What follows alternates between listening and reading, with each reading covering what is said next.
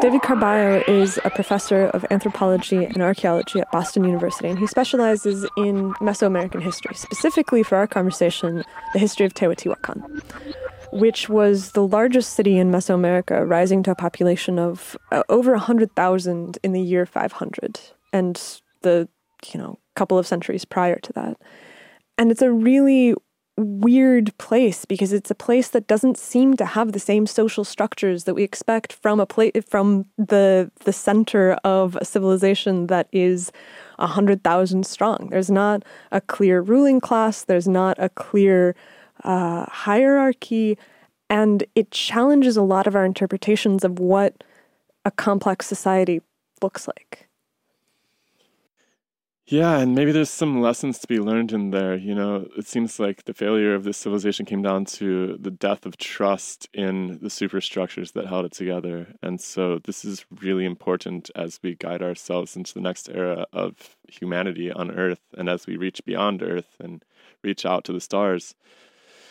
If you enjoyed the podcast, please share it with somebody. That's the only way that we're reaching more folks and getting better conversations lined up on the show.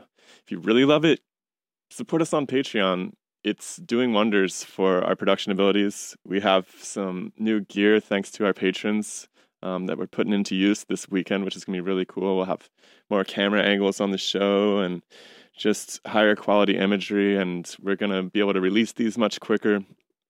Plus, you get to come hang out once a week. We do patron chats and work out how this show is going to develop in the future and how we're going to make it even bigger and more far-reaching, how we're going to do in-person events and really bring people together to kick scientific revolution into gear.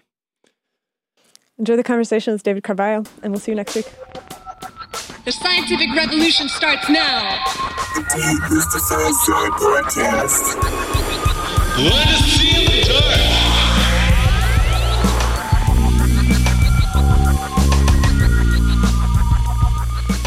I think that your work is particularly pressing right now because a lot of people seem to think that we're living through the fall of civilization. And it's hard for me to necessarily disagree because I think that for the way that I interpret the fall of civilizations is that I just see it as the end of a time, of a culture, where you do things a certain way and then the way that you do things stops working out. And it's not like the people go extinct and there's, the earth is salted and none of their descendants ever live. They continue to some degree. And there is a shift that we're watching happen that feels like that might be the end of a certain way of life. People have always felt that, by the way. That's true. That's true. But I feel like, so because we're going to talk a lot about Teotihuacan, and when you read through the history, there is the last phase where they're like, okay, so it seems like things burned a lot and people left. And I'm like, the people who were living through the town burning and were like, hey, I think it's the end times, were probably more correct than the people who were all along the way saying that it was end times. So there's definitely some point at which you are correct that there are end times. And then the Aztecs had to look at it, right? And see the embers of something that they didn't quite know what it was all about exactly, but they knew that it ended. And so they had that, it sort of set the stamp for what civilization means. It's sort of this thing that lives and dies, which we don't totally embrace, or we don't totally have that opinion of ourselves as a Western civilization. It's kind of strange. And so to wrap that into a question that you can actually get a handle onto is, what does your study in Mesoamerica tell you about the end of civilization? So there's a lot there. And I'd start by saying that I want to problematize the term civilization, right? I mean, that comes to us from the Greeks and a Greco-Roman tradition of civitas, or having achieved some level of understood culture that is our own versus the others who are the Greek model barbarians, right? That speak gibberish and are doing something different from us. And I mean, oftentimes it's used pejoratively, right? If you're certain early civilizations achieve civilization, or certain early societies, I should say, achieve civilizations. What civilization, while others didn't. It's not a precise term. Like people roll a whole bunch of attributes into it. Does it mean, for some, it might mean the existence of certain technologies, for others, maybe writing, for others, shared art style or urban living. So we can be more precise by defining those exact terms and trying to figure out why did some societies develop agriculture, urbanism, writing, metallurgy, whatever you want to, sophisticated calendrics or something we might talk about for Mesoamerica. I guess when I say civilization, to clarify, when I say civilization, I mean that there is a group of people who have a consistent lineage that allows them to, generation after generation, build on the knowledge of the previous generation in a way that seems goal-directed. Uh-huh. Like if a civilization falls apart, all those traditions seem to be lost, they split into a million directions, and there's this scattering of culture. Yeah, it's like it atomizes. There's a moment where there's this perhaps the social construction of a whole, and people participate in it, and there's roles, and you can be like a cog that fits into something, and then at some point the machine shakes apart, and as it shakes apart, the people are spat out. Technology can be lost. But exactly, yeah. That's kind of what I mean about civilization. I hear you, Dr. Caballo, saying that the technology plays a huge role in the way people think about civilization. Is that true?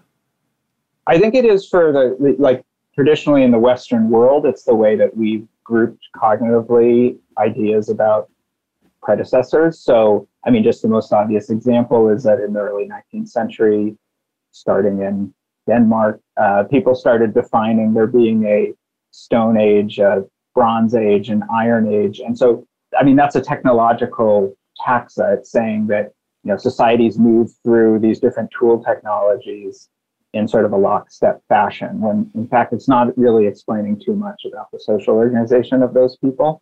But we still use those terms. We still talk about the Paleolithic or the Bronze Age. Isn't it interesting we don't include social tools in the concept of technology, even though they ultimately could be the glue that really holds things together? Right. And some of it is the bias of the archaeological record. We dig up tools, they're permanent, they're durable items, where it's much more ephemeral to try to get at societal organization over the period of time. But so in terms of the original, given this definition of civilization, which is like a cultural passage from generation to generation that allows for goal-oriented behavior, what does it look like for civilization to end? So, I'll draw on Mesoamerica in particular, and then maybe Central Mexico more specifically, where I work, and then Teotihuacan in that answer. So, I would say that one could say that there is a Mesoamerican civilization. There are elements of what we define as Mesoamerican civilization that go as far back as 1,000, maybe even to 1,500 BCE. And what I mean by that is a certain way of feeding oneself, like a certain suite of agricultural practices, certain forms of architecture, pyramidal temples, plazas, ball courts for playing the Mesoamerican ball game, certain iconography that relates to cosmological concepts or even deities. And, that core, which actually Alfredo Lopez Austin, one of the great Mexican anthropologists and historians who recently passed away, he called the núcleo duro, the hard nucleus of Mesoamerican civilization. And that, you could say, lasts at least 3,000 years up until the time of the Spanish invasion, and still persists with indigenous peoples today, or even mestizo, meaning mixed ancestry peoples of Mesoamerica today. So at that level, there's no collapse, right? There's no civilizational collapse. That is the longue durée of Mesoamerican civilization. That's much in the same way that we would trace the West back to maybe Sumeria or something like that. If we went deep enough, like we could go through Rome and Greece and honestly, I point this out all the time, but it's like, go and look at any public building or like a courthouse, like it's basically a Greek temple. Like it looks the same. We use the Latin language, and so there's this thread that weaves throughout it. But we would say that each one of those instances sort of blew apart for a minute, and then came back together in some sort of new form. And it's the same sort of thing down in Mesoamerica. For sure. So as just a direct counterpart to that, the Aztecs are the last pre-Hispanic culture of central Mexico. And in the same way that the mall in Washington, D.C. looks like, archaism in the Greco-Roman vein, even with the Egyptian monolith representing our founding father, in the Aztec sacred precinct of Tenochtitlan, there were purposeful archaisms to temple styles from Teotihuacan and from Tula, which is the Toltec capital that's in between the Teotihuacan period and the Aztec period. So they were really familiar with those artistic traditions, styles of architecture, and they drew on them explicitly. I mean, they were even excavating at those sites. So, the Aztecs did what we call ancient archaeology, or, they were both venerating and exploring those predecessor cities.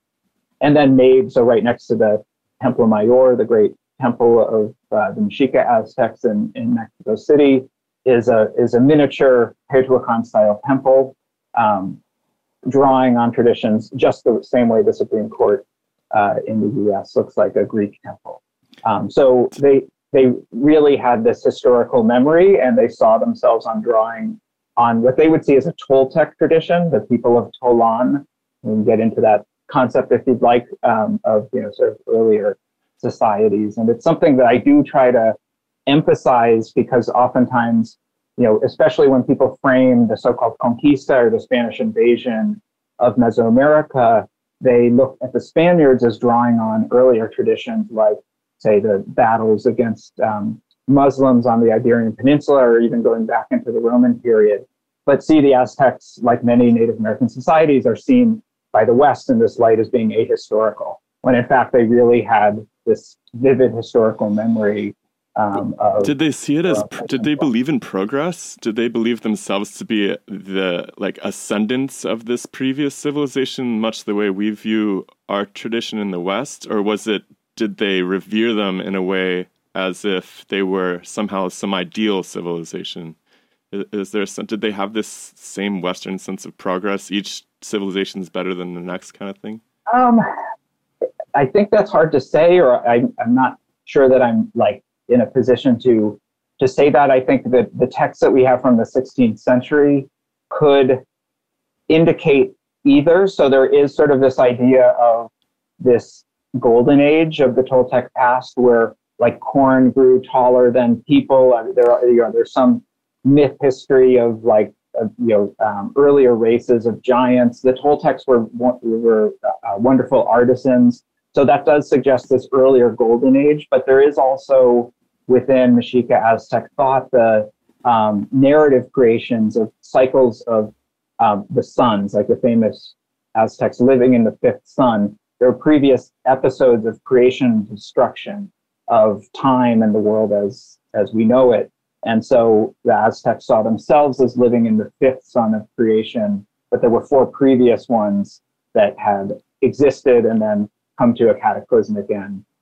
So there is, I think many people would say that within Amerindian traditions, or particularly Mesoamerican traditions, there's a little more cyclical thought rather than linear thought in terms of the progress of time. But how does that change your response as a culture to being overcome? Do you know what I mean? So it's like we live in a culture where there isn't really a sense of cyclic rebirth, where, we're always on the vanguard of history. We're always better than we've ever been before. And there's this continuance of our identity that is manifest destiny that we will rise into it. And it seems like what you're saying about the cyclic tradition is that there's a recognition of a periodic turnover. And so when you are part of a civilization that is aware of this turnover, and then somebody like the Spaniards shows up, what is that? Do you just feel like you're processing the destiny that's always been laid out for you of destruction? Like, what does that look like? I think the texts are conflicting. It's a wonderful question, but I don't know how I would get at it. But so for instance, there are texts that refer to prophecies that Moctezuma and other Aztec peoples were experiencing as premonitions to the conquest. They seem very inflected, though, with biblical verse, and we have to remember those texts were written down, after some 20 years or so of proselytizing, and it's hard to say how much of that tradition is captured like in an original pre-Hispanic form, and how much has now become syncretic, is a mix of indigenous pre-Hispanic beliefs and the new Christian order that was infiltrating. So that makes it, those texts then problematize like being able to successfully answer that question. I forget, is there another part of it that you asked? I think Shiloh has something he wants to say. I can hear him breathing heavily. Lay it on us, delay. It's interesting how it's impossible to look at the past without the lens of your contemporary culture to some extent. Like, it's very difficult for us not to look at the technological progress as being like gainful even for the people. I think that the people who were conquering it in some sense believed they were doing a service to the people that were conquered. And I just think it's very fascinating. Like, we see this in myriad disciplines of science where we're not totally able to strip our sense of pride in our culture and our civilization from the way that we're looking at even the stars or something like that, right? We tell stories that reflect where we are right now. And so how difficult is it to be objective about the archaeological record? Like, how, do you find people dragging their values into the way they interpret the record? Yes, of course, but it just depends what level of question you're trying to answer. So if we stick really close to the materials and the context, we can say a lot of things that are grounded in very empirical evidence. We can say what people ate, what their houses looked like, what products came from long distances, what were made locally. We can say, who had more, who had less. We can get at issues of societal inequality. So some of the issues we've started off with today are these really high-level cognitive ones, and sometimes the data set is just not really applicable or useful to answer those. And so we can sort of speculate, and we can draw on the text that we have, the art that we have. Like, there's this really new popularization of the idea that some of these ancient cities were quite egalitarian and metropolitan and very fair and just places to live, which begs the question, if that was so, why didn't they succeed? And so I wonder, like, how do you appraise those interpretations of the record? I think there's like, is it a reactionary interpretation as an attempt to tear down the capitalist system? Which I think that on some level I'm okay with that, but I wonder. Yeah, no, I mean, and I have published along those lines of trying to think about a spectra of inclusion in whether it's cities or politics and decision making. And we have lots of great examples from central Mexico. We know the political systems of the 16th century quite well. It's a little harder to move those back in time, but we can try to look at material correlates from what we know from the 16th century and see if they line up with what we know from the 6th century of the archaeological record. I do think that trend towards highlighting inequality. So really, I should say, back up a little and say, in the 20th century, in the mid 20th century, archaeology became interested in evolutionary issues again. So in the 19th century, there was a lot of interest in anthropology and archaeology and evolution. It was in ways that we would, terms that we would now not use, like my problematizing the term civilization. But so, for instance, there were taxa of, that there are stages of savagery, barbarism, civilization, et cetera. And so that existed in the 19th century. Then there was a huge pushback by anthropologists saying, that this is sort of useless and it's not getting us to understand people any better. And we need lots of description. We need to go out and document the history of humanity, whether contemporary indigenous peoples around the world or the archaeological record. And so that was sort of the earlier 20th century had more of that focus. And then starting in the mid 20th century, there was what's known as neo-evolutionism. And there was this interest again in thinking evolutionarily about societies and so-called complex societies. So people used then more neutral terms. They would use terms like there are band societies and tribal societies and chiefdom societies and state societies. And that was sort of a political hierarchy that people created. And it came with a lot of implicit assumptions of, what constitutes a state or a large governing apparatus. And they were inflicted by different, philosophical trends. Some were more Marxist. So, Marx, of course, talked about modes of Oriental despotism versus the more sort of democratic Athens or more democratic formations of the classical world and then of more recent industrial Western Europe. Actually, the more we look at it, we see, I don't want to say democratic, and democratic is a particular, comes with its own particular baggage of what that entails for somebody, but a more neutral term might be pluralistic. There are systems of governance that involve more people, that allow access by more people, whether it's directly making decisions or having some input in who the leaders are. And we can see that both ethnographically and historically across the world. And it's not just a formulation of the West and the rest, but this sort of evolved in Western societies, not others.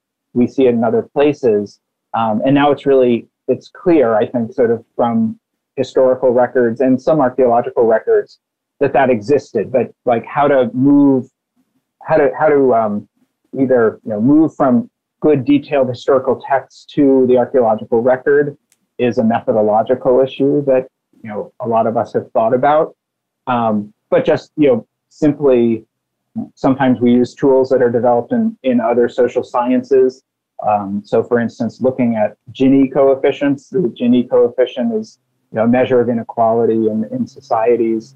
But you can do that by different proxies. So, for instance, looking at the amount of living space that different families had, and was there huge inequalities between social elites who lived in large palaces versus peasants who lived in small little hovels, or was there more equity in the total amount of space people had? You could also look at. Can you give us a sense of what that was like versus Western? Maybe where we are today or where we've been in modern times. You mean Gini coefficients? Or do you mean specifically like what the profile of a place like Teotihuacan looks like? Yeah, I just was curious, just to tie it back to the egalitarian narratives that have emerged from places like Teotihuacan. What was the Gini coefficient and what was it like? Well, the answer is it depends on what data you're using to calculate the coefficient. But I think there's solid evidence, though not incontrovertible evidence, that things at Teotihuacan were more equal than what we see in the U.S. today. So the current Gini of the U.S., I have to look it up, but I feel like it's over. So there's a scale that is 0 to 1. 0 would be a completely equal distribution of resources among the population. Let's say the GDP were 100 and there were 100 people, everyone had 1. Versus a 1 on the Gini index would be one family or one person has 100 and everyone else has 0. And so, today most societies are somewhere around the middle. Some might approach 0.6 or higher. And I think, and I'd have to look it up, but I don't remember where the US is. Teotihuacan and many of the more egalitarian looking Mesoamerican societies are sort of more on the 0.3, 0.4 range of that spectrum. And that's maybe it would be fair to compare it to like a equal-sized city in the West at the time or something like that. Do you have any sense of how it's stacked up to what was happening elsewhere in the world? Well, yeah, I mean, for listeners who are interested in this, I'd recommend the book 10,000 Years of Inequality, where a number of, and it's edited by Tim Kohler and colleagues, and so a number of colleagues looked at this cross-culturally. So there are examples from Mesopotamia and Egypt and the Andes and Mesoamerica. And so there are comparative cases like that where you can look at variations in inequality. So yeah, in the case of Teotihuacan, it was it was one of the biggest cities in the world during its day, and about 100 BCE to 550, 600 CE. It had over 100,000 people living in it. And Rome was bigger, and later in the sequence, Constantinople was bigger. I don't know if there are any other European cases. There are some Chinese and Indian centers that would have been larger, but it was the largest place in the Americas in the Western Hemisphere at that time. And likewise, the later Aztec capital of Tenochtitlan that probably had over 200,000 people. That was larger than anything in Europe, except for maybe Paris. Paris might have been about. And what was the wealth distribution? Like, where are these interpretations coming from? When people write about it being more egalitarian, were they referring to with respect to other Western civilizations at the time? Or well, I mean, a lot of that work has been just using Gini indexes for across the world. I mean, so looking at the two most common indices are living space, so how much floor area that you have for a household, and then also mortuary goods, so what's buried within tombs of different individuals.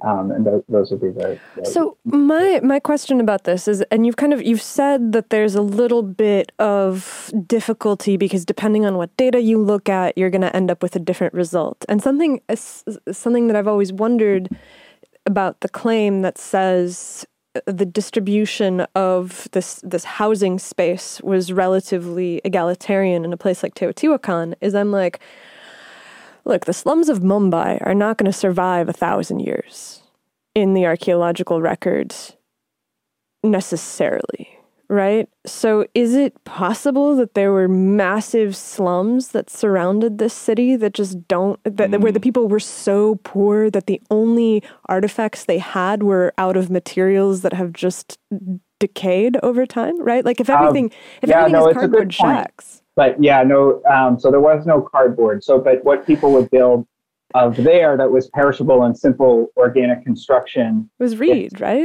Wattle and daub. But so it would be reed posts or wooden posts covered in sun-baked clay.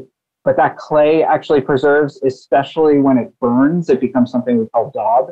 And so when they mapped Teotihuacan in the 1960s, they mapped over 2,000 apartment compounds.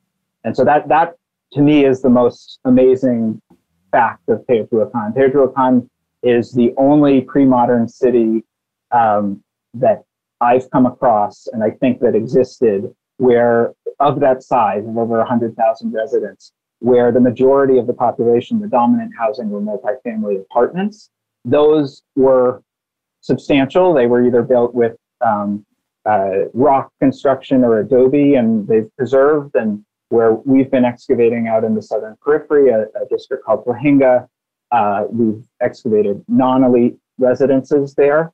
But then we do also have through the map some what were labeled as insubstantial structures. And that comes from accumulations of the sort of pieces of mud brick and daub that would have been on those other constructions. And there have been excavations in those areas. Some colleagues have made those, and you can see the post holes from the more perishable architecture.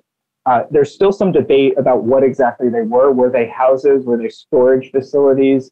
The city like, was what if they kept huge swarms of slaves in just really crummy barns out in the countryside, like cattle or something? We would have no record of that, I suppose. No, I think we would. I mean, we have, there's perishable construction all over the place, and they would be using pottery. So we would see that, they would be using obsidian as tools, like all of that stuff that is non-perishable would be around there. And, people have done test excavations in those areas.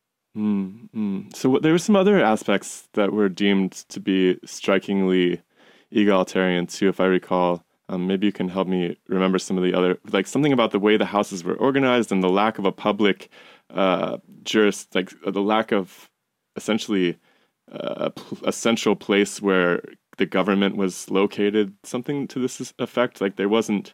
So this might actually be Tlaxcala, not Teotihuacan. So Tlaxcalan was the city-state, the main rival to the Aztec Triple Alliance. So this is later. So this is 1,000 years after Teotihuacan.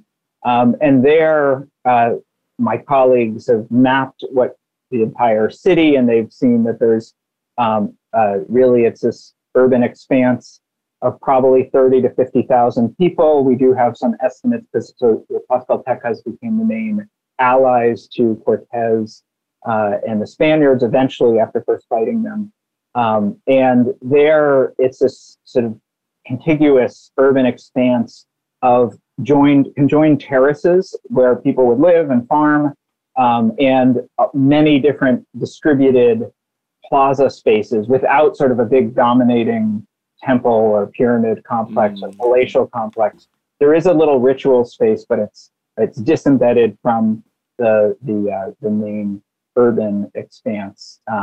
Maybe I was also confusing it with the Turkish counterparts, because I think I can't remember which the name of it was, but there's this similar complex that's being compared to Teotihuacan, at least in the pop archaeology pieces that I've been privy to.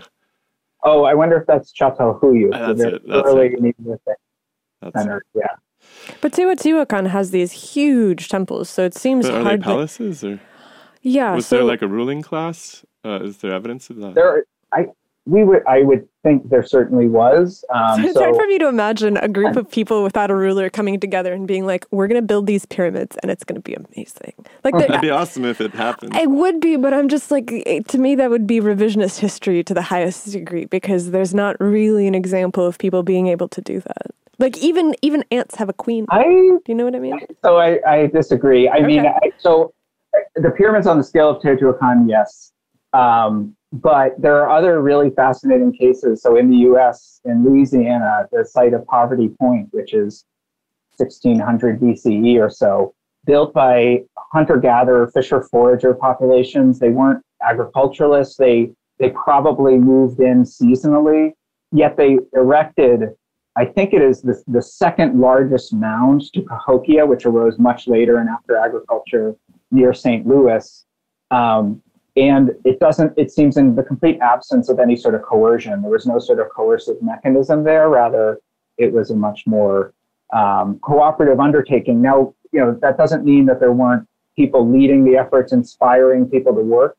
But when you see constructions like that are ritually focused, they're focused on religious order, they are more in the public interest. So if you have, the society buys into the idea that is the proper way to keep the world going or to venerate the gods, then they're committed to that mission. And so you can get much less coercive major construction. Now that's different from, let's say, large complexes that are palaces, because that ultimately is the residence of one noble family, or really large mortuary complexes. So the pyramids in Egypt of the Old Kingdom are quite different. Those were to bury a pharaoh. So it's almost like a really massive tombstone. And so that's directed at private ends. It's interesting how the private emerges from the public, because these rulers were often treated as literal personifications of some deity, right? And so it seems like what I'm hearing you say is that the even more ancient civilizations like the ones in North America didn't have that priest class that was inserting themselves into the mix or deifying some, making a personification on Earth of some ideal form, right? Yeah, at least they didn't do it in a way that is conspicuous to us. They're not buried in an elaborate burial in the center. The imagery that decorates, say, the pyramids at Teotihuacan, they had sculpture associated with them. We know the themes that, are at least decorating those pyramids. And, there are these abstract images of deities, a water goddess for the moon pyramid, a fire god for the sun pyramid, images of jaguars and supernatural entities. There's not a depiction of a ruler, unlike the classic period Maya, who are contemporaries of Teotihuacan, where those pyramids are dotted with sculptures to the rulers and with hieroglyphic texts that's elaborating on the exploits of the rulers, their birth, their conquests, and the rituals they conducted. So that's a very different model than Teotihuacan, and the two were contemporary. So to clarify, the iconography at Teotihuacan is not ruler specific, and therefore you're suggesting that the organization of the society was not centered on this god king in the same way that it was in the Maya. Right. Yeah. So there's no certain convincing depiction of a single ruler at Teotihuacan in any of the canon of art that we have for it. In over 100 years of excavating there, including under two of the three main pyramids, there's never been a royal burial found. In contrast to the classic period Maya, there's a new royal burial found in some city almost every year. They're very lavish tombs. There's this dynastic focused imagery. Now that's actually something that's different. When there's the so-called classic period Maya collapse, the Maya reorganize themselves into this more collective, non-dynastically focused society. So an example would be Chichen Itza, which is one of the more famous Maya sites, has that imagery. It doesn't have the classic period imagery.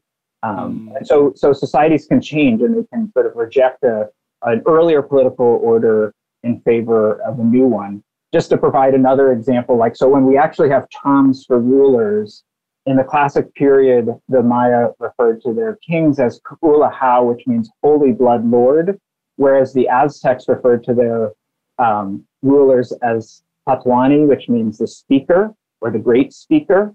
And they were not, they did not inherit the throne through primogeniture like classic Maya rulers did. Rather, they were elected by a council. Now, the election usually happened within the same dynastic line. It often passed from brother to brother or from uncle to nephew, but it very rarely was a primogeniture situation. And just the way that they were linguistically referenced had to do with their ability to be a good orator rather than having holy blood. And so it's a very different system that we can actually see within the language. It's really funny how we kind of have that going on in the West today, right? You have the dynasties, even in our rulers in this last century. It's so fascinating because we do have this vision of ourselves as being democratic and so forth. But not all members of the dynasty win. Jeb Bush is not viewed as being a member of the dynasty that has a place of honor the same way that some of the other ones do. I mean, he didn't get a war, but... No, but it's just I think that there is the ability to pass it in a way that is not ensconced in... it doesn't seem as calcified as it could be if, instead of it's Mr. President, it's Mr. Holy Blood Lord. That seems like a harder mold to break. Yeah, so what was it like to be an average person in Teotihuacan in the classic period? So that's a great question, and one I've given some thought to, working now for about 10 years in the southern periphery of the city. One thing we've seen in terms of, in particular, bone chemistry, is that there's always, throughout centuries of occupation, a high migrant population, a high population of people who migrated to the city from elsewhere. It could have been as much as 45% of the population living there. So there was this high turnover continually. people were drawn to the city because of the economic opportunities it offered, the same reason that people move to cities today. And, what we've seen is though, although living on the periphery and being of a non-elite status meant that the apartments you lived in were not as decorated. They didn't feature mural art like you see in the center of the city. They were made of some rock construction, but a little more adobe construction rather than nice cut and dressed masonry like you see in elite buildings or more upper middle class buildings of the center of the city. So even though we see those differences, the public spaces they had, the temple complexes and civic buildings within their neighborhoods were very elaborate, and they could be just identical to ones that you would see in the center of the city. So there was this investment in what we would call social infrastructure, the places where people came together in groups to affirm bonds of ritual and community, probably market activities, ball games that would happen in those neighborhood centers. And they also had access to somewhat exotic resources within the Teotihuacano economy. So where we've worked, there were communities of people making pottery, and this is simple utilitarian ware like amphora and basic food production and storage vessels. There were obsidian workers who were making the main cutting tools for the city, which didn't have metallurgy, so obsidian was really the main resource for any cutting implements. And they were making lapidary adornments, but they were very simple ones. They're made from materials like slate rather than high-end materials like jade or other greenstones. But so by producing those and producing them on a large scale for trade and export, then they were able to acquire resources like shell coming from the coasts. They had nice, like we found one stone sculpted mask. There's a replica of that behind me here. We found nicely decorated polychrome pottery. So these hallmarks of what we would call within the Teotihuacano economy, elite culture, they had access to some of that stuff. Now, there are certain materials that might have been off limits, but it's quite remarkable the level of access to nicer things that these non-elites, who probably represent the bottom quartile or third socioeconomically of the city, had access to. It sounds like you're talking about a manufacturing class. Yeah, and Teotihuacan as a city was an economic hub where people came to produce and engage in economic exchange activities that I think was facilitated in large part by living in multifamily apartments. So what we see, when people live together in groups of, say, 60 or more within one compound, we get the economies of scale that you expect out of early specialized economies happening within that group. Of course, like the way that economists would talk about economies of scale is, let's say you were a pottery maker. There are many steps to making a pot to bring to the market. You have to gather the clay and the tempering agents and the fuel that you're going to use to burn the fire. Someone then has to be forming the pots, mixing the clay. Someone else could be throwing the pot and cooking it. Someone else could be painting it and bringing it to market. So there's several steps. And if you as a household do all of them, it's much less efficient than dividing up the labor and cooperating with others where someone is just doing that one task. Someone is getting fuel for fires all day. Someone else is getting the clay. Someone else is throwing the pots all day. And that specialized labor, if that could happen within a cooperative domestic context, it really allowed for the ramping up of the Teotihuacano economy compared to other parts of Mesoamerica at the time. Go ahead. Are you sure? I was just going to ask, just to clarify, if they were able to enforce this ethic, or was there anything approximating a police state? Did it have a standing army? How was law a big player in the peace and harmony of this civilization, or was it just cooperative to the degree that people? Was it an honor society? Like how did they maintain law and order? The short answer for Teotihuacan is we don't. We do. So we don't have the sort of texts that we have for later periods. but we often draw on the Aztecs, who again are almost 1,000 years after them, as potential examples of what might have existed.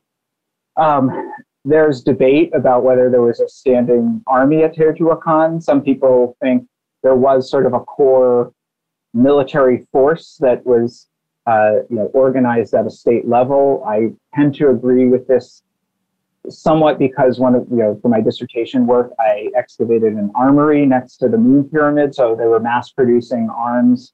And that seemed like a very centralized effort. Nevertheless, there could have been conscription, so that we know from the Aztecs and other societies where different barrios or neighborhoods, extended family units needed to provide a certain amount of people towards the army. And I do have a colleague who thinks that the Teotihuacan army was never a standing army. It was always done through conscription on a needed basis.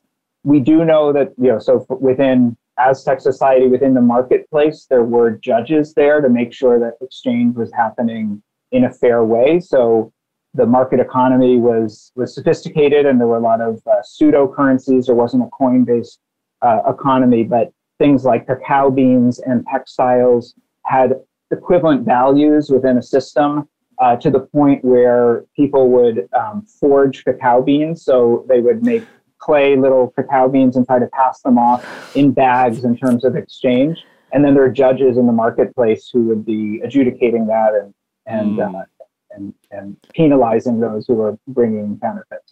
It seems like, correct me if I'm wrong, but there wasn't a fixation on expansion of territory the way that you might see it in a civilization that requires a large army at all times, or requires like the harsh enforcement of its code upon people. Like, it kind of reminds me of like the Phoenicians or something, that are just basically this like enriched market civilization that don't really require lots of territory, because they're really just facilitating something for the peoples across some broader network. It's a good analogy. I mean, the Phoenicians also used pseudo currency. They didn't have coinage. They used like iron ingots in their trading colonies. I'd say the one difference is that the Aztecs were at a much greater scale. Their cities were much larger, and there was actual conquest of others, but it wasn't. So we would call the Aztec Empire an indirect control empire or a hegemonic empire, rather than a direct control or territorial empire like the Romans or the Inca were.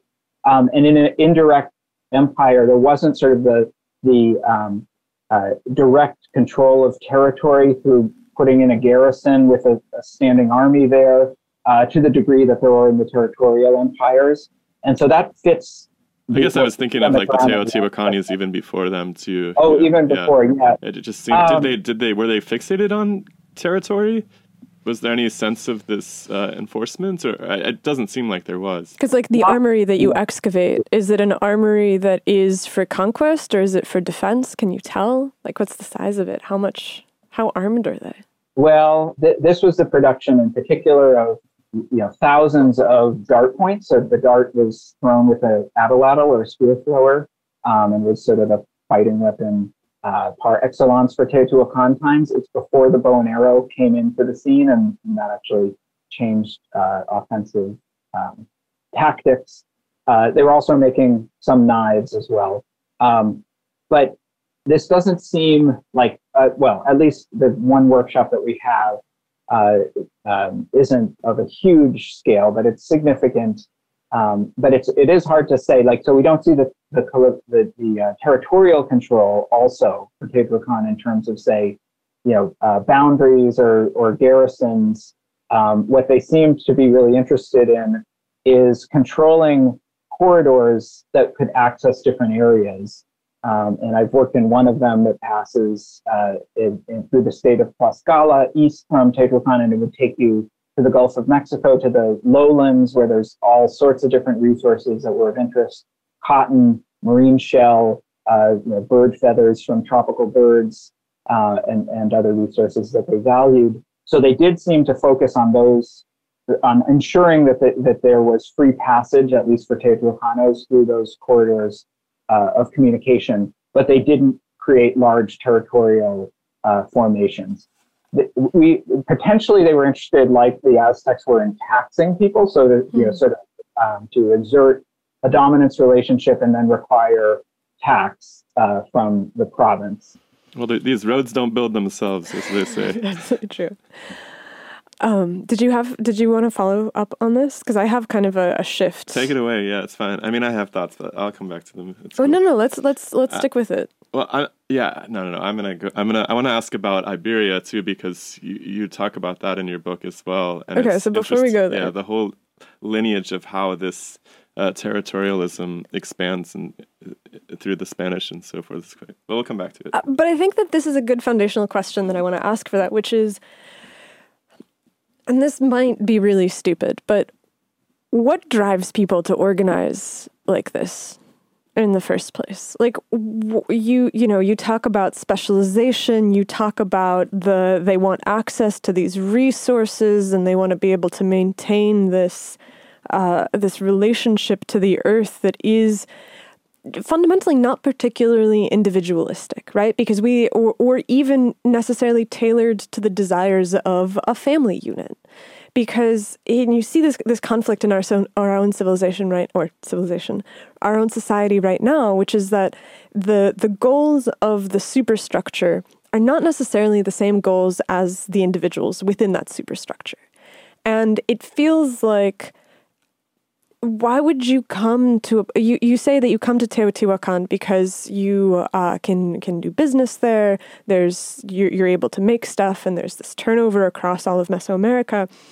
But why not just stay where you're living and farm and do your thing and live this kind of return pastoral lifestyle of the way that humans have always been, the sort of the Eden. Like, why would you come to a dirty metropolis? What drives you to that place to then be subjugated into the machine that's like, we got to build a road so we have access to resources?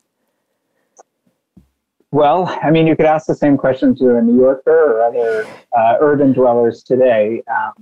It's freaking hard is the answer. It's so hard to grow stuff and eat it and farm. It's really, really hard. And then you got the roaming raiders that are coming in every other season and stealing your crops. And I could live in the suburbs for my entire life, and I don't think that a roaming raider would come for me in my suburb. But that's I would like suburb being a protected. Fine, you can live out in the countryside. You can have problems in the countryside. Well, but you live within a different nation-state structure that has, an army and policing forces that would protect you in those instances. Thank God.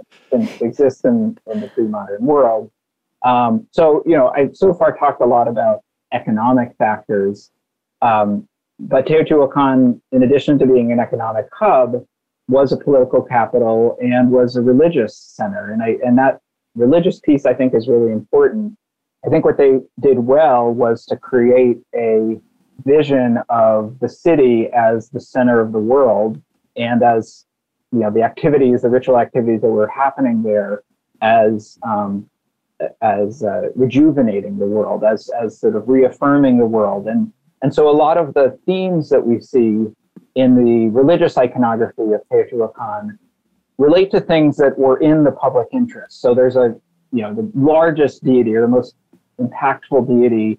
It's probably the storm god. Some people think he might have been the patron deity for the city, but the storm god brought the rains, brought agricultural fertility in a semi-arid environment of agriculturalists. That's something that people would largely be invested in, is making sure that agricultural abundance continued. And so we have some great murals, for instance, from the city where the storm god is raining down as people frolic in a water mountain and are playing the ball game and dancing. And so it's a utopic vision of this religious system leads to public goods in this way. There's also, the famous feathered serpent seems to have either originated or really taken off at Teotihuacan, and one of the major temple complexes is dedicated to him. He's a deity associated with creation and the calendar and cycles of time. And that also is then affirming these epics of creation. But then, to get to the political element and to also, state really clearly that Teotihuacan was not a utopia in the strict sense of the world and did have hierarchy. This religious system also ran on military expansion and human sacrifice. And so, to the Feathered Serpent pyramid, there are a couple hundred sacrificed individuals that were in dedication of that temple. And then it was desecrated maybe some 50 to 100 years after it was constructed, and people speculate, was this a reaction to the sacrifice or the deity or the cult that it stood for? We don't really know, but there was a huge rupture, there was a huge reaction to that particular temple complex. Does it seem like if the religion is the sort of glue of society, do you see that religion start to come undone? Do you think that might be a sign of people losing faith in their religious basis upon which holds everything together? Yeah, do you gradually see a change in the way that the gods are represented in the art over time, where it's at the beginning there's this utopian vision of the storm god, raining down upon us frolicking people, and then towards the end there's something that's more aggressive or violent or angry? I don't think anyone has pointed that out exactly. I can think of one mural where the storm god is holding the lightning bolt is shaped like a spear, which is a little more militaristic element of that deity. But something that's important to note is that those two deities continue to be important through the Aztec period. So they never go away. There's never, they are fundamental religious concepts in the Central Mexican religious system. And in fact, the Feathered Serpent makes its way down to the Maya region. The pyramid of Chichen Itza is the Feathered Serpent. So it becomes a unifying force within Mesoamerica, in other words. But whatever the social institutions associated with that religious system seem to have a crisis of trust. And, this actually is what I think most what we would call collapses are about, is when there is a lack of trust. And once enough people decide that I don't trust in these institutions, they're not providing for me in the way that would make me want to migrate to this city or that would make me want to stay here, then the system collapses. And I think that's what we see sometime in the 6th century for Teotihuacan. There's no evidence of some sort of marauding armies coming in and invading the city. Again, I work on the periphery. There's no sort of burning of that area that you would expect if there's sort of anywhere in the periphery, if there's sort of an attack from outside. Rather, there are these very targeted burning episodes of the seats of power, the temple complexes and the palatial or administrative complexes. There's iconoclasm, the smashing of statues and the burning of buildings. And so that seems like a rejection of the order due to lack of trust. Now, what precipitated that lack of trust, that's a little difficult to say. Some people point to environmental factors like a period of drought or volcanism. But we also see social changes. So there's some evidence that things became more stratified or hierarchical later in the city, that certain districts were getting more unequal. There's also some evidence that in one compound called La Ventilla, where my colleague Sergio Gomez is excavated, there's almost what you might call a gated community phenomenon, where areas that were formerly accessible get closed off or have a way station in them, so, they were trying to guard station, right, to guard access into the area. And so that's a system that seems to be in crisis, that there's a lack of societal trust in that system once you start gating off your communities. Another colleague, Linda Montanilla. It's so hard to hear this without thinking about the death of God in the Nietzschean sense in modern times, and this lack of trust in the priest class. Dr. Benner is about to lose her mind. The priest class is sacrificing people, and they're sacrificing the people that live on the periphery of town. What you said right now, which is that you don't see the periphery burning, but you do see the temple complexes burning, to me indicates an anger towards that specific practice. And I don't think the upper middle, I mean, I'm not sure about this, but I don't think that the upper middle class is the one that's being collected for sacrifice. They're not disposable in the same way. Maybe I'm totally wrong, but it seems to me like that wouldn't be who you would pull from, because it's hard for me to believe that there isn't a very human desire for self-preservation. Like, you want the doctors and lawyers, basically. And not even just the doctors and lawyers, but some, which you do, but you also, Engineers. if you are a doctor or lawyer, you're able to be like, I don't know that I want Johnny to be sacrificed. Yes, I'm sure it's very honorable for the gods, but I like Johnny, or whatever, right? And so it's like, I mean, it unfortunately it seems more complicated. So I will say that the sacrifices, probably a majority of them are from outside of the city. They're not from within the city. They were captured, they were acquired in some way through military conquest. Although there are a good number who were from the city or lived in the city. We get some, in terms of class, there's some complex issues.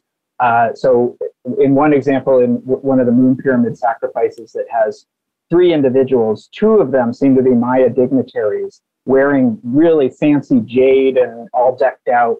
And so that's something different was happening there. We know that Teotihuacan had this sort of incursion, a military incursion, or some segment of Teotihuacanos into the Maya region, where previously there seems to have been diplomatic relations. Those soured at some point in the late 4th century.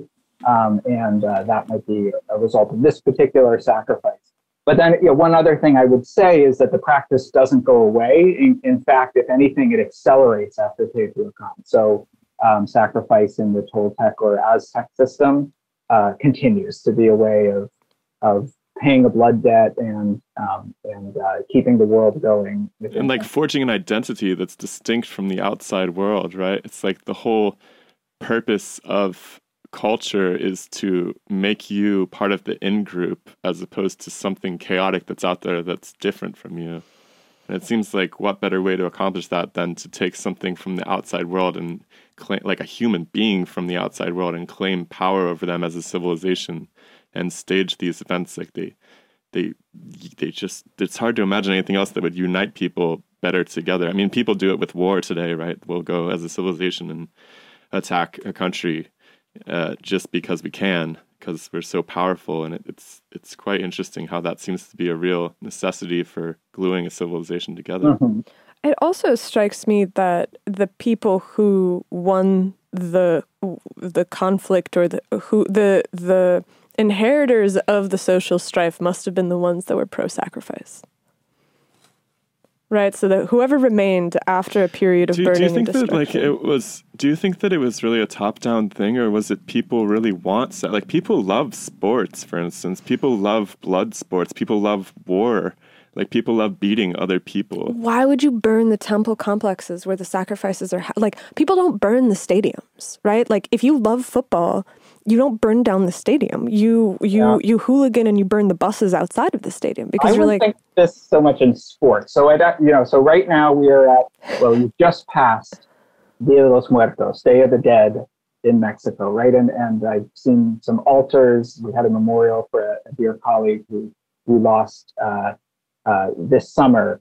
I would think differently about ideologies of life and death, and that are part of the longue durée of Mexican history, and sort of the reciprocal relationship between life and death, and that death gives new life, and ideas like having a glorious death, which could happen through sacrifice or dying on the battlefield, or for women dying in childbirth.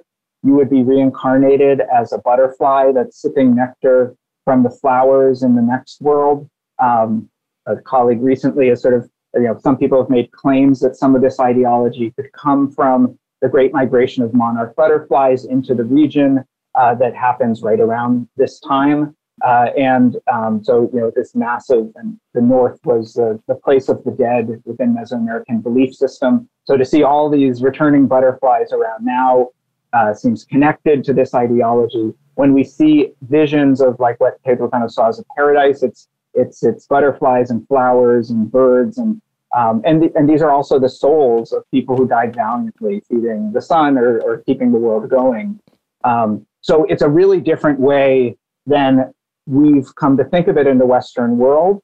And I usually think it needs to be part and parcel with any discussion about warfare. So when we think about Mesoamerican warfare, was literally fought with sticks and stones. And I don't mean to say that in a way that's disparaging technologically, but there's no metal weapons, really of any consequence. There's some use in West Mexico. There's no cavalry. There's no major naval power. The ability to kill lots of people was underdeveloped in certain ways in Mesoamerica compared to warfare in Eurasia, where there was this ramping up of technology, like we talked about at the beginning of the hour, with developing bronze weapons and then iron weapons and chariots and fortifications and naval battle. And so some of the ideology that we would call quote unquote tribal or earlier primitive ideology of life and death and how to treat the dead still was there in Mesoamerican warfare, where there was just the inability to kill that many people on the battlefield. And so the objective, was often to subdue the enemy and actually conquer an area, but also to take captives back for sacrifice. And you can't divorce just the practice of sacrifice or treating the dead from this whole religious system and this socio-technological system of warfare. I don't think that you can get rid of that need in civilization. I wonder if for blood sport, for sacrifice, for violence as a unifying feature of a civilization. I mean, this will be the ultimate test of whether we can make it off this planet, I think, is whether we can get past that, because we really seem to need to other people in order to solidify our own culture. It seems like you can trace this back through, I mean, come on, the Mesoamericans weren't the only people sacrificing people. Obviously, like the ancient Canaanite civilizations were famous for this. There's you see it in what we'd call the indigenous civilization populations all throughout the world, even up to the present. It's not a particularly unique idea to ritually sacrifice your enemies in a way that is a party, essentially. You're rallying around this as a civilization. It really glues everything together. What's interesting is that I've read that the collapse of Teotihuacan is maybe linked to a climactic event that happened in 580, I think it was, where there was volcanism that prevented agriculture from being as effective. And so if you have this sacrificial practice that is meant to gather people and to ensure the survival of the civilization, and you have a storm god that is supposed to be protecting you, and all of a sudden it stops working, then you have, like you said earlier, the death of God, and then things shake apart because people don't trust in the ritual anymore. Does that have any truth to it? I think it could be true, but that volcanism is not quite yet established enough for me. The volcanism that I think is very solid is what starts Teotihuacan, what makes it a big place. So the fact that Popocatépetl, the really big volcano over Mexico City, erupted sometime around 2,000 years ago. The exact dating is disputed, but let's say, give or take 50 years on either side. It was a huge eruption. A volcanologist would call it a VEI-6 eruption, which for comparison, when Krakatoa, the volcano in Indonesia, erupted in the late 19th century, could be heard in Australia. That was a VEI-6 eruption. And so that is really well documented by volcanologists and geoarchaeologists, and the impacts it had in making people migrate from the southern basin of Mexico and southern Puebla, both up to Teotihuacan and to another classic period city to the east called Cholula, that eventually made a bigger pyramid than any at Teotihuacan. And so the start of Teotihuacan as a cataclysmic event that precipitated migration to it, I think is very well established. Now, it seems like climate change could totally undermine your trust in a priest class that was supposed to be mediating the dispute with the gods as well. Yeah, like whether or not it was volcanism, is it accepted that there was some kind of change in agricultural success at that point? Not consensus, but there is some, there are some precipitation proxies that suggest there was a period of drought around there. Now, the Teotihuacan had weathered other periods of drought before that. So I would say it's got to be some combination between, there's ecological crisis, but there's not the social resiliency, the social plasticity to rise to the occasion and move on, right? So that seems to have been lacking in the 6th century, but they had weathered other crises previously. So that I always see it as a connection between the social response, the potential for social resiliency, and any sort of ecological or social crisis. And do you have a sense for what could have caused the social resiliency to decline? So some of the things I was mentioning earlier, like maybe heightened inequality. Another colleague, Linda Manzanilla, talks about the different barrios of Teotihuacan, or the districts or the clusters of neighborhoods of the city, had a class of intermediate elites who weren't the governing class, they weren't the highest sort of ruling class, but also had power in the networks they created that held people together and maybe sponsored trade relations and did other things, that their power might have risen at the expense of the more collective face of governance. And so they're sort of, even though the state or the governing system was keeping this collective face of we are all one, the patron-client networks within these districts were undermining that, and that helped to undermine trust in the system as a whole. And then I also the revenge of the oligarchy. Right. Yeah. I mean, so that's often something we see politically, like a political scientist would call it elite fracture leading to a state, and so that could have been a contributing factor. So there was an environmental crisis, and then the lack of societal resiliency. Now, I should back up just a little and say Teotihuacan lasted as the biggest city in the Americas for at least over 500 years, maybe pushing 600 or 700 years. So, by and large, it's a success story. There's no city in the U.S. that has come anywhere close to that. So it lasted a long time, and it was a thriving civilization. And when there was the political collapse, there still were tens of thousands of people living in a ring around the former ruins. They were familiar with it. I mean, there would have been historical memory of it. And then I mentioned the later Toltec and Aztec civilizations drew very conspicuously on Teotihuacan as an example of early urbanism and an early high civilization. Seems like New York City is the closest thing we got. Right? Yeah, I guess the Dutch. I mean, it's been almost 500 years. Yeah, 400. But But New York's quite a success story too. Having lived there, questionable, also but yes. a disaster, but This is such a fascinating topic for me because I feel like we tell ourselves myths about the past, and those myths inform the way that we structure our own societies. And there's nothing quite like going to a place and actually sifting through the ruins that remain to challenge our interpretation of those myths. And so your work really sits at this interesting place, which is the way that we see ourselves and the way that we see the human project, if there is such a thing. There wasn't really a question in there. Okay. We're out of time for questions We're out anyways. of time for questions. Yeah, it's really fascinating work. By the way, where are you located physically? I'm in my office at Boston University. In Boston, okay. But are you down in Mexico a fair amount? Through the pandemic, I haven't been, but I just got back this summer to restart the lab. Okay. Yeah.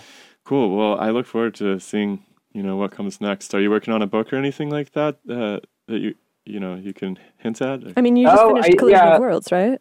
That one, yes. I do have a book deadline of August with a colleague that I often publish with, Gary Feynman, who's at the Field Museum. And this one's on cooperation and collective action issues. So it's this short series. It's called Cambridge Essentials. So they're long, but they're just supposed to be targeted at that issue. Very cool. Yeah, it's very cool. We'll link all your books in the description, and I would really love to continue this conversation down the line.